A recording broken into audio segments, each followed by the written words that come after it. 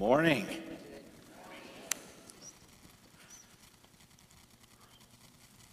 I don't know that I sufficiently prepared my heart to hear Joey share that this morning, but I will say that for probably half of my ministry, it's been with Joey. And it's been awesome. And it will be awesome, no matter what your position is here. So thank you.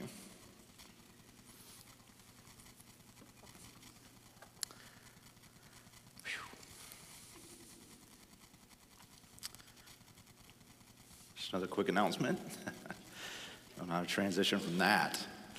We're ramping up for ministry season, and so we've got this retreat coming up. We've got a fresh start happening.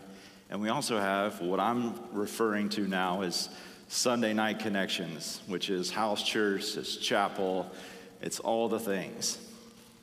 Last week, we had the privilege of sitting with Aaron and Jenny's friends, the Canutons? Is that? I might have just butchered that. His name was Ken. And Ken shared with a group of our guys on Sunday night just some incredibly emotionally vulnerable pieces of his walk with the Lord. And he said, in front of all these guys, he said, "I'm Dutch, and if I can do this, anybody can do this." And I thought, amen. This is exactly my sentiment towards our church body sharing our testimony and the power of God at work in you. And that's exactly what Sunday Night Connection is for you to be known by others and for others to know you. And the only way that we're going to achieve that is through being vulnerable with each other. And so you should know ahead of time, some of you already know, that I have proposed that you do exactly that. And I would say to you, those of you who said, "I can't do that. That's not something that I've been called to do." That's a lie. And I would also say that I, in my freshman year of college, failed Old Testament. And I also waited until my 5th year of college to take public speaking as the oldest person in the class. And now I stand here before you. And some of you are like, "Yeah, we understand."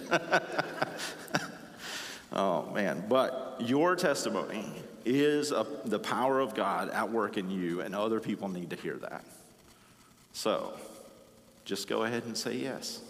If Ken can do it, you can do it. So last week, Aaron left us off with, I forgot. Sunday Night Connection is going to start a little bit different this year. We're going to start with a worship night, September 24th at the Rock, 6:30. It's going to be men and women together. I know that's a novel idea. We're going to start with that. It's going to be open to anyone. So I understand there's a benefit to men and women separating, especially with young families. So just come and enjoy that time and worship the Lord together. And then the following week, we'll have men's chapel. Last week, we started a new series in Esther. Aaron started us off, and he posed a question. Is God accomplishing his redemptive plan, his redemptive purposes? And we said unanimously that no matter what the circumstances are, God is always accomplishing his will. And so what I want to look at today as we traverse the next few chapters of Esther is, what is our reaction? How are we supposed to act in light of God always moving towards his redemptive plan? What do we do? This is the conclusion. Right in the middle of our text, one of the guys is going to look at Mordecai and he's going to say, we can't tolerate these kinds of people. We can't tolerate these kinds of people who live by their own rules. They're intolerably obedient to their God. And I want to be clear. The intolerably obedient is supposed to be us. I'm saying that in a positive way. But you know what it's like to be around someone who's intolerably obedient. Yeah?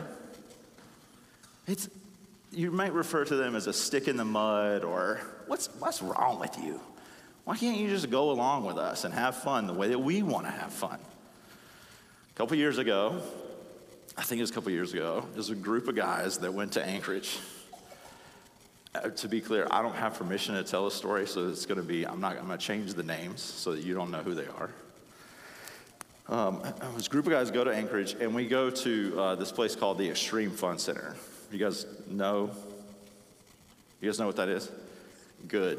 I probably shouldn't know what it is, but my kids do. We took our kids there too. It's a video game center, and they have laser tag and 3D games, and they also have go-kart track. And I grew up as a kid going to go-kart tracks on vacation. It's just tons of fun. It's indoor go-kart track, right? So this group of guys gets on the go-kart track. There's 5 of us, and we go around. And the whole point of racing, if you're not rubbing, you're not racing, right? And if you're not first, you're last. That's the way it goes. So we go around the track, and Scott Fraley, I can mention his name, won. I think he won. He won the first race. And a little while later, we go to race again. And there's 2 guys that get in the front 2 go-karts. And their names are, for the purpose of the story, Uwe and Rue. And they get in the front 2 go-karts, and they pull out, get the green light, they pull out, and immediately pull over to the side. What are you doing? This is a race. Why? Do you not understand that we're trying to cross the finish line first? So I hit them on the way by as a gesture of what are you doing? And then we go around the track, and Scott and I are fighting for first position and get across the line first. And then the race ends, and we get out, and we go to the leaderboard. And Uwe and Rue are listed as 1 and 2. And they said, look, we won. We had the fastest times around the track. And I said, there's no way that you can win because you pulled over. That's not how that works. It's just not how it works. You can't do that. And then they said, but look at the evidence. We won. I want to be clear. I'm telling you to be like Uwe and Rue today, okay? Be like Uwe and Rue. So we're going to look at chapters 2:19 through 4, and what you're going to see is that Mordecai and Esther are intolerably obedient to their God. Intolerably obedient. To the point where the world looks at them, their counterparts look at them and go, what is wrong with you? Why would you be like that? So I'm going to tell you the story.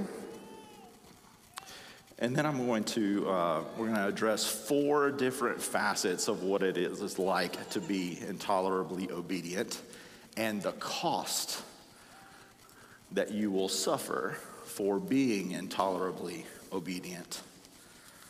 So, the story. Esther, from chapter 1, has landed in this prominent seat as the queen after a year of beauty school. Right? She's there. She has found favor among all the people in this land, including the king, who just adores her, loves her. Now, our passage starts out as she's returning from the king's chambers to the harem. And Mordecai has instructed Esther to not tell anyone that she's a Jew. No matter what you do in this setting, don't say who you are or who your people are. Seems like a random fact just inserted there. And as Mordecai is sitting at, so the story transitions from from Esther to Mordecai. Mordecai is the dad of Esther. And the story tells us that Mordecai was faithfully there at the king's gate. It seems like he's an official for the king. And he's sitting at the gate, and every day he asks, how's Esther doing? How's she doing? What's happening? While he's there, he hears of this plot to kill King Ahasuerus by two men named Bigthane and Teresh. And Mordecai, hearing this news, takes it to Esther, who then immediately takes it to the king. And the king investigates the news of this plan and finds out that it was true. There was a plan to execute him, to kill him, and remove him from authority. And so the plan is thwarted. And it's recorded in the king's journal that Mordecai was the one who discovered the plan and made it known to the king. And then chapter 3 opens up. And then the story moves from Esther to Mordecai to now a man named Haman. And Haman is also an official of King Ahasuerus, or Xerxes in some of your texts. And the king really adores Haman too. And he exalts Haman to the highest place in his officials, and he commands all of the officials in his kingdom, all of the people, that when he walks through the gate, that everyone's supposed to bow down to Haman. And guess what? Mordecai refuses to bow down, refuses to get on his knees before the king's exalted man. The rest of the officials are watching. In Esther chapter 3, verse 3 and 4, he says this: Then the king's servants who were at the king's gate said to Mordecai, "Why do you transgress the king's command? Why do you pull your go-kart over?" And when they spoke to him day after day, and he would not listen to them, they told Haman in order to see whether Mordecai's words would stand. For he had told them that he was a Jew. He did exactly the opposite of what he told Esther to do. Refused to obey and told them who he was. Haman becomes furious towards Mordecai. He's so furious that what wells up in his heart is not just to end the life of Mordecai, the man who refuses to lay or bend his knee. He thinks to himself, if I really want to get revenge against this guy, I'm not only going to kill him, I'm going to kill his entire race. The entire people group. That's Hitler-esque. That's who Mordecai is an official with. So Haman begins to hatch this plan, and he rolls the dice. He casts lots to see when would be the lucky day that I can go before King Ahasuerus and put this before him, and he would say yes. And so for 12 months, he cast lots in order to find the perfect day. 12 months. Cast lots, and then he comes before the king and he says, "King," it says this in verse 8 of chapter 3. "There is a certain people scattered abroad and dispersed among the people in all the provinces of your kingdom. Their laws are different from those of every other people, and they do not keep the king's laws, so that it is not the king's profit to tolerate them." He makes a deal with the king. He says, "I will pay you 750,000 pounds of silver if you will agree to kill these people." And you know what King Ahasuerus does? He takes off his signet ring and says, for that amount of money, you can write the decree and do whatever you want. Kill the people and take whatever they possess. Go for it. And so, verse 13 says, "Letters were sent by couriers to all the king's provinces with instructions to destroy, to kill, and to annihilate all Jews, young and old, women and children, in one day. the 13th day of the 12th month, which is the month of Adar, and to plunder their goods. So this letter goes out. King Ahasuerus and Haman crack open a bottle and celebrate over what's about to happen. The letters go out, and the entire province is in an uproar. I can't believe what's about to happen. You mean in less than 2 weeks, a people group is going to be eradicated from the earth?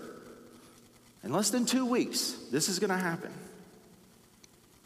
Mordecai gets the letter, tears his clothes, he puts on sackcloth and ashes, and he goes to the king's gate because that's as far as he can go and be obedient. Because inside the king gate, you are not allowed to wear sackcloth. So he stops there, remaining to be obedient to the authority that's over him. And then Esther gets word of Mordecai's position, where he is laying on his face at the king's gate with sackcloth and ashes. She sends her servant to see what the problem is, and Mordecai hands a copy of the letter saying, this is what has just been said of us. This is the plot that is against us, the plot to kill me now. And they're going to pay 750,000 pounds of gold or silver. You need to go before the king and plead for us. Just like you did when I told you of the plot against the king, do it again. Esther responds. Chapter 4, verse 11. All the king's servants and the people of the king's provinces know that if any man or woman goes to the king inside the inner court without being called, there is but one law: to be put to death, except the one to whom the king holds out the golden scepter, so that they may live. But as for me, I have not been called to come into the king these 30 days. I can't do it. I can't be obedient to you because it's going to cost me my life. She sends a servant to Mordecai, and Mordecai looks at the servant and says this: tell Esther that just because she's in the king's palace, don't think that she's going to escape what is about to happen. In fact, if you keep silent, relief and deliverance will rise for the Jews from some other place. But you and your father's house, he's the father, will die. But who knows? You might be exactly where you are for such a time as this. Esther gets the message. She hears it. She says, okay, I'll do it. I'll do it on one condition. Me and the women of my hearing, the young women that I have relationship with, we are going to fast. We're going to fast for 3 days. I want you to go out into the provinces and have all of the Jews take 3 of our 12 days and fast before the Lord, before I go into the king. And chapter 4 ends with Mordecai saying, I will do as you have commanded me. I will do as you have commanded me. In light of all the evil that's happening for Mordecai and Esther, there is still an opportunity for God's people to remain intolerably obedient. 4 facets of obedience. Here's the first one. God's intolerable people are obedient to authority. God's intolerable people are obedient to authority. I have shared that for the past 2 years, we have ordered a truckload of dirt in our front yard for our Neanderthal children to play in outside. And we did that again this summer. They had a blast with it.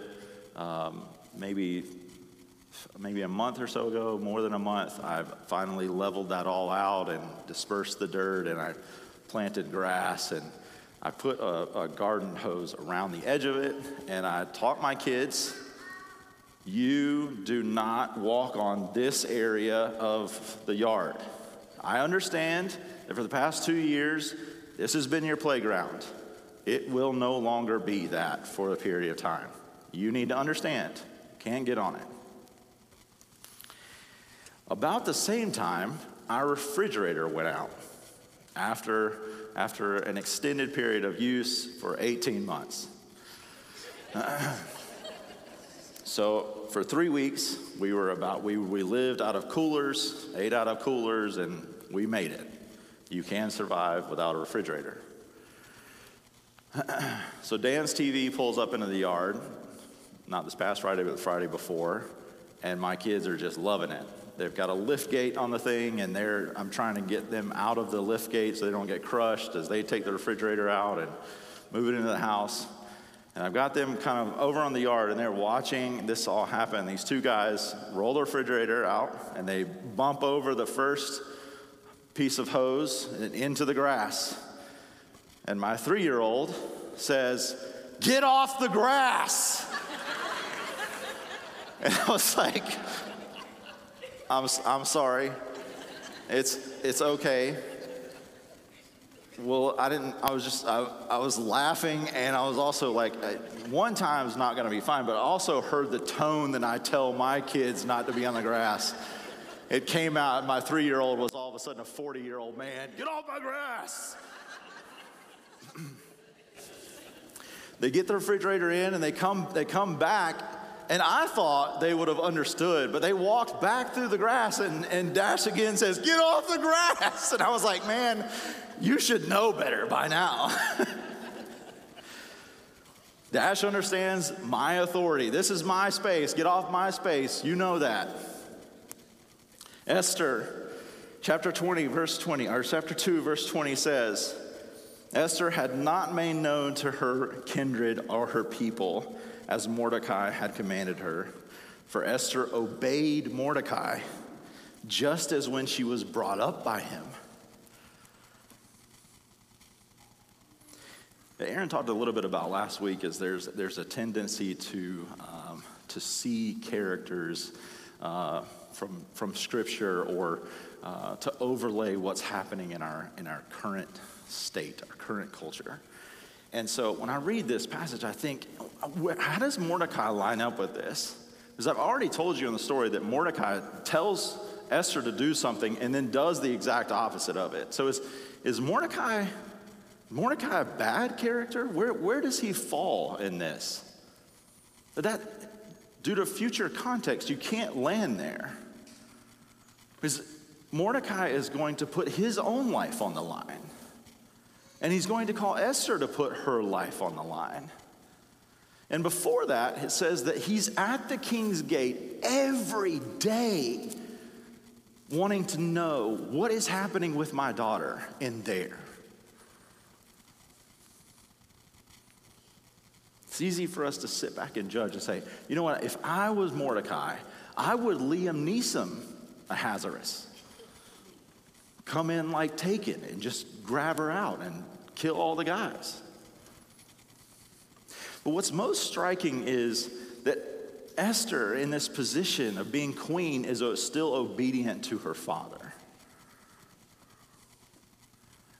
One of the reasons that is because she lost her biological father and mother. And I want to imagine that Esther is very grateful to have the authority of a father figure in her life, especially at this time when she is part of King Ahasuerus' harem. But there's another reason that Esther and Mordecai might be striving towards obedience, and it's this. Paul says in Ephesians 6, "Children, Obey your parents in the Lord, for this is right. Honor your father and mother, for this is the first command, with a promise that it may go well with you and that you may live long in the land. Mordecai and Esther don't oppose authority in the same way that their ancestors does, because they are living in the consequences of not doing that, of not valuing authority.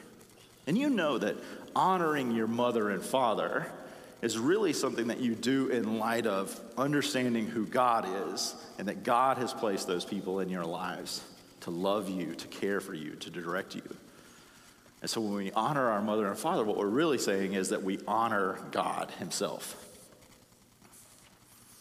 Esther and Mordecai know that. They're doing that. The cost of this obedience to authority is that you're going to lose out on some control. You're going to lose a little bit of that control, holding on to everything that you have. Number 2, God's intolerable people are obedient to the truth. Mordecai hears this plot to kill the king. Esther chapter 2, verse 22 to 23 says, and this came to the knowledge of Mordecai. He hears it. I'm not seeking it out. It just comes to me. I'm in the place and I overhear them talking about the plan. And he told it to Queen Esther, and Esther told it to the king in the name of Mordecai. Mordecai is faced with a decision. Am I going to ignore what I've heard? Or do I have to do something with that information?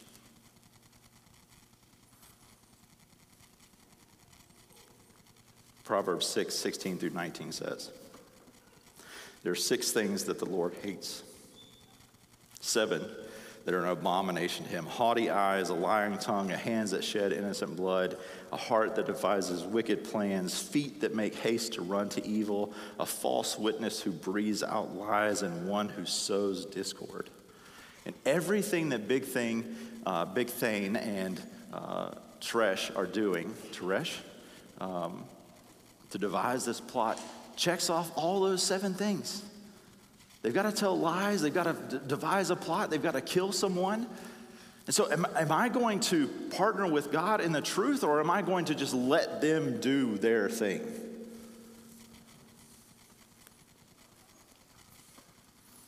The option is obedience or passivity.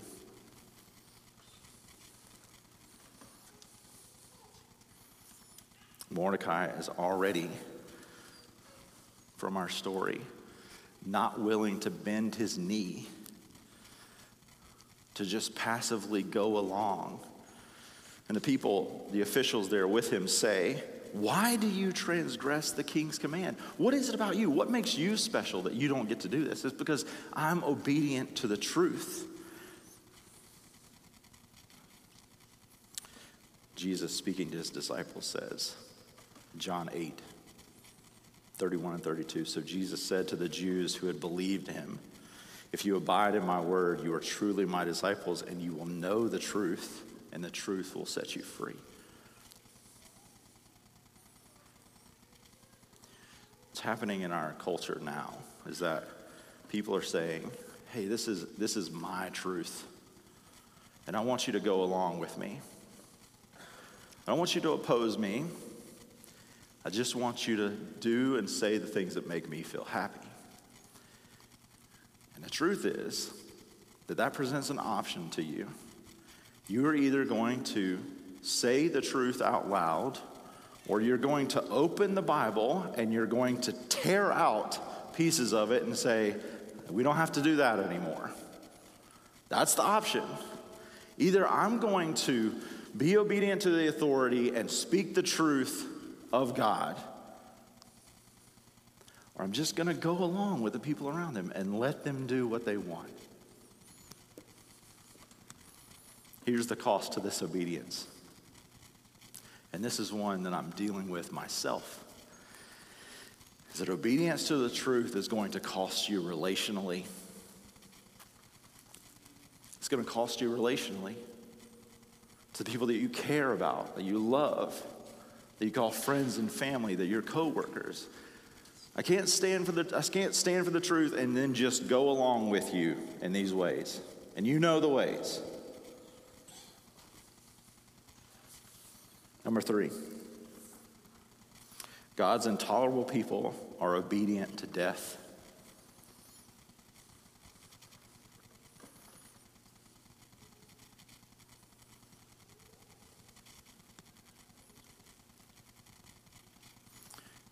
Esther hears about Mordecai laying on his face at the king's gate.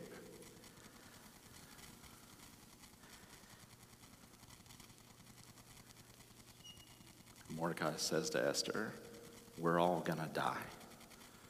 Can you do something about this? And she responds, I don't think I can. I don't think I can because it's gonna cost me my life if I do that. It could potentially cost me my life if I go before the king in order to say anything. I'm gonna read you these words. Esther chapter 3, 13 and 14. Mordecai says to Esther, do not think to yourself that in the king's palace you will escape any more than all the other Jews. For if you keep silent at this time, relief and deliverance will rise for the Jews from another place, but you and your father's house will perish. And who knows whether you have not come to the kingdom for such a time as this? There are a number of scriptures that I think over the years we've abused, such as, I can do all things in Christ. Sometimes we put the emphasis on I can in that passage rather than God. Or Jeremiah 29:11, for God has a plan to prosper me. And we land and we want to emphasize the prospering of us, right? In both those passages, what we should be more aware of, what we should emphasize more is God's role in that. And I think that when we come to the passage in Esther 4, we do the same thing. Because as I read this text, I hear people time and time again, God is going to place you in this thing. You're in this season for such a time as this, and you are going to achieve something awesome. What does it say right before that? Your role in this is for you to take, but God's going to do it anyway. God's testimony is that he miraculously delivers the Jews throughout the Old Testament time and time again. He doesn't need Esther to do it. He doesn't need you to do anything. What he's doing is he's inviting you into what he's already doing. He's inviting you to partner with him. And so the question becomes, what are you going to do in light of God's miraculous, marvelous acts? Are you going to partner with him? Is the invitation to come before the king and risk it all something that you're going to do? Mordecai calls Esther to put her life on the line. 2 Corinthians 5:14 through 15 says, for the love of Christ controls us, because we have concluded this, that one has died for all, therefore all have died. He died for all, that those who live might no longer live for themselves, but for him, who for their sake died and was raised. It's no longer me who lives, but it is Christ in me. Man, I have the joy of talking to different people, of saying, hey, you should come to chapel and you should share your testimony. I've heard a little bit about it, and I would love for you to do that. And I commonly hear, sometimes, maybe less than 0.25% of the times. Most of the time it's, yes, I'll do it. I'll stick my neck out. But there's this little caveat of people who are like, I don't do public speaking. It's not for me. I just can't. And I already told you earlier that I don't believe that. But I'm not going to force you to do it. My favorite response to that is, oh, you're rounding up victims again. I know they were joking, but there's always a little bit of truth in the joke. No, I wouldn't categorize it as victimizing. This is an opportunity for you to share the power of God in the lives of our church. It doesn't matter if the story is all the way complete, that you're still working through it. What you're testifying to is the power of God, and that's what we as God's children are called to. And here's the caveat. The reason why people don't want to do it is that obedience to death is going to cost you comfort and safety. It doesn't feel good to be exposed in front of other people in that manner.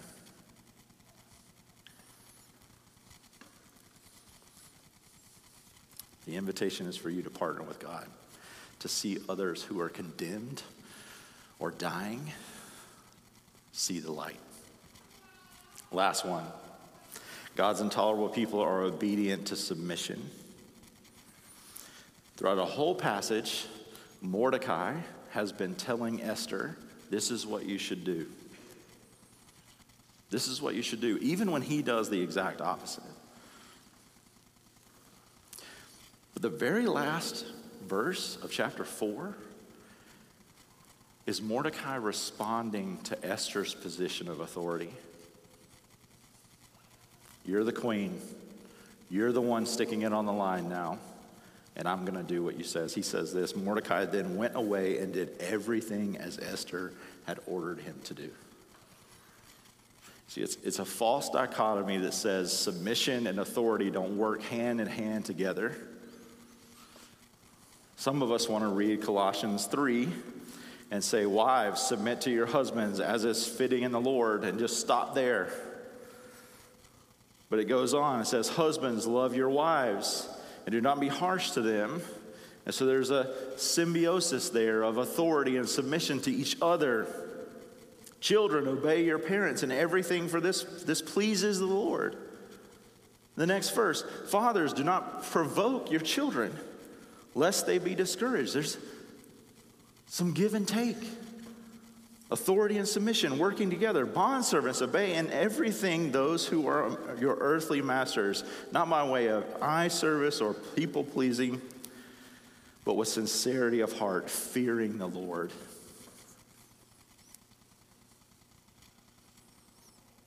And obedience to submission is going to cost you power and recognition.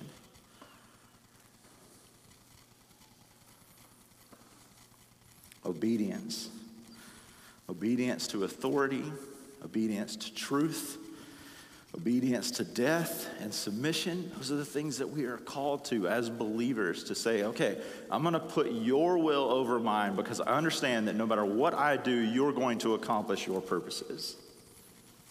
And yet the world is going to look on you and say, what's wrong with you? Why did you park your go-kart over there? Why do you obey those archaic laws? Why do you care about the Bible? It's not relevant for today. Obedience is costly, but as believers, what we are to have done already is to count the cost of what it means to follow the Lord. Luke 14:26-28 says, if anyone comes to me and does not hate his own father and mother and wife and children and brothers and sisters, yes, and even his own life,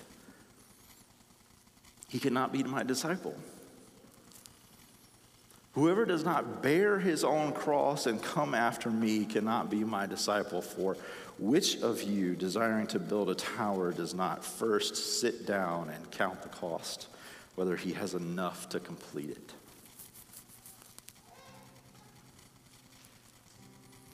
I must, as a believer in Christ, count the cost of what it means to be obedient in order to follow him. And so I'm weighing out the cost. But what do you gain in light of the cost? The cost is control. The cost is relationship with others. The cost is comfort and safety, power and recognition. But what do you gain? Obedience to authority gains me position to receive from God. Obedience to truth gains me peace before an all-knowing God, instead of temporary peace relationally. Obedience to death gains me eternal life, and obedience to submission returns glory to the one who saved me. It allows me to worship him, honor him above all else.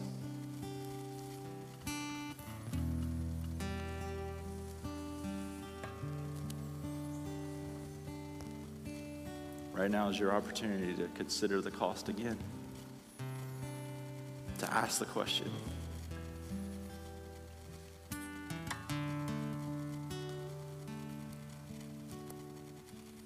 are you really accomplishing what you're going to accomplish?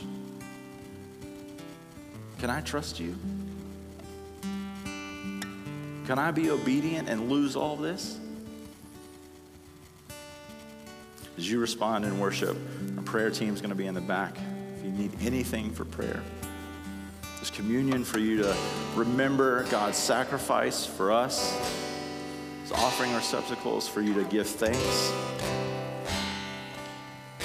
Let me pray and we'll jump into worship. God, thank you for the demonstration of your obedience that led you to the cross to set us free. God, I ask for those in this room who are questioning whether or not they can be obedient to you in the light of the cost that it will surely cost them. God, that you would show off your magnificence to them. And for those of us who have already committed our lives to you, as we're struggling through what it's going to cost us, show us again, Lord.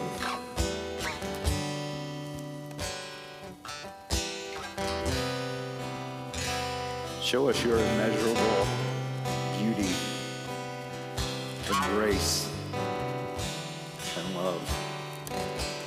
In Jesus' name I pray. Amen. Thank you, guys.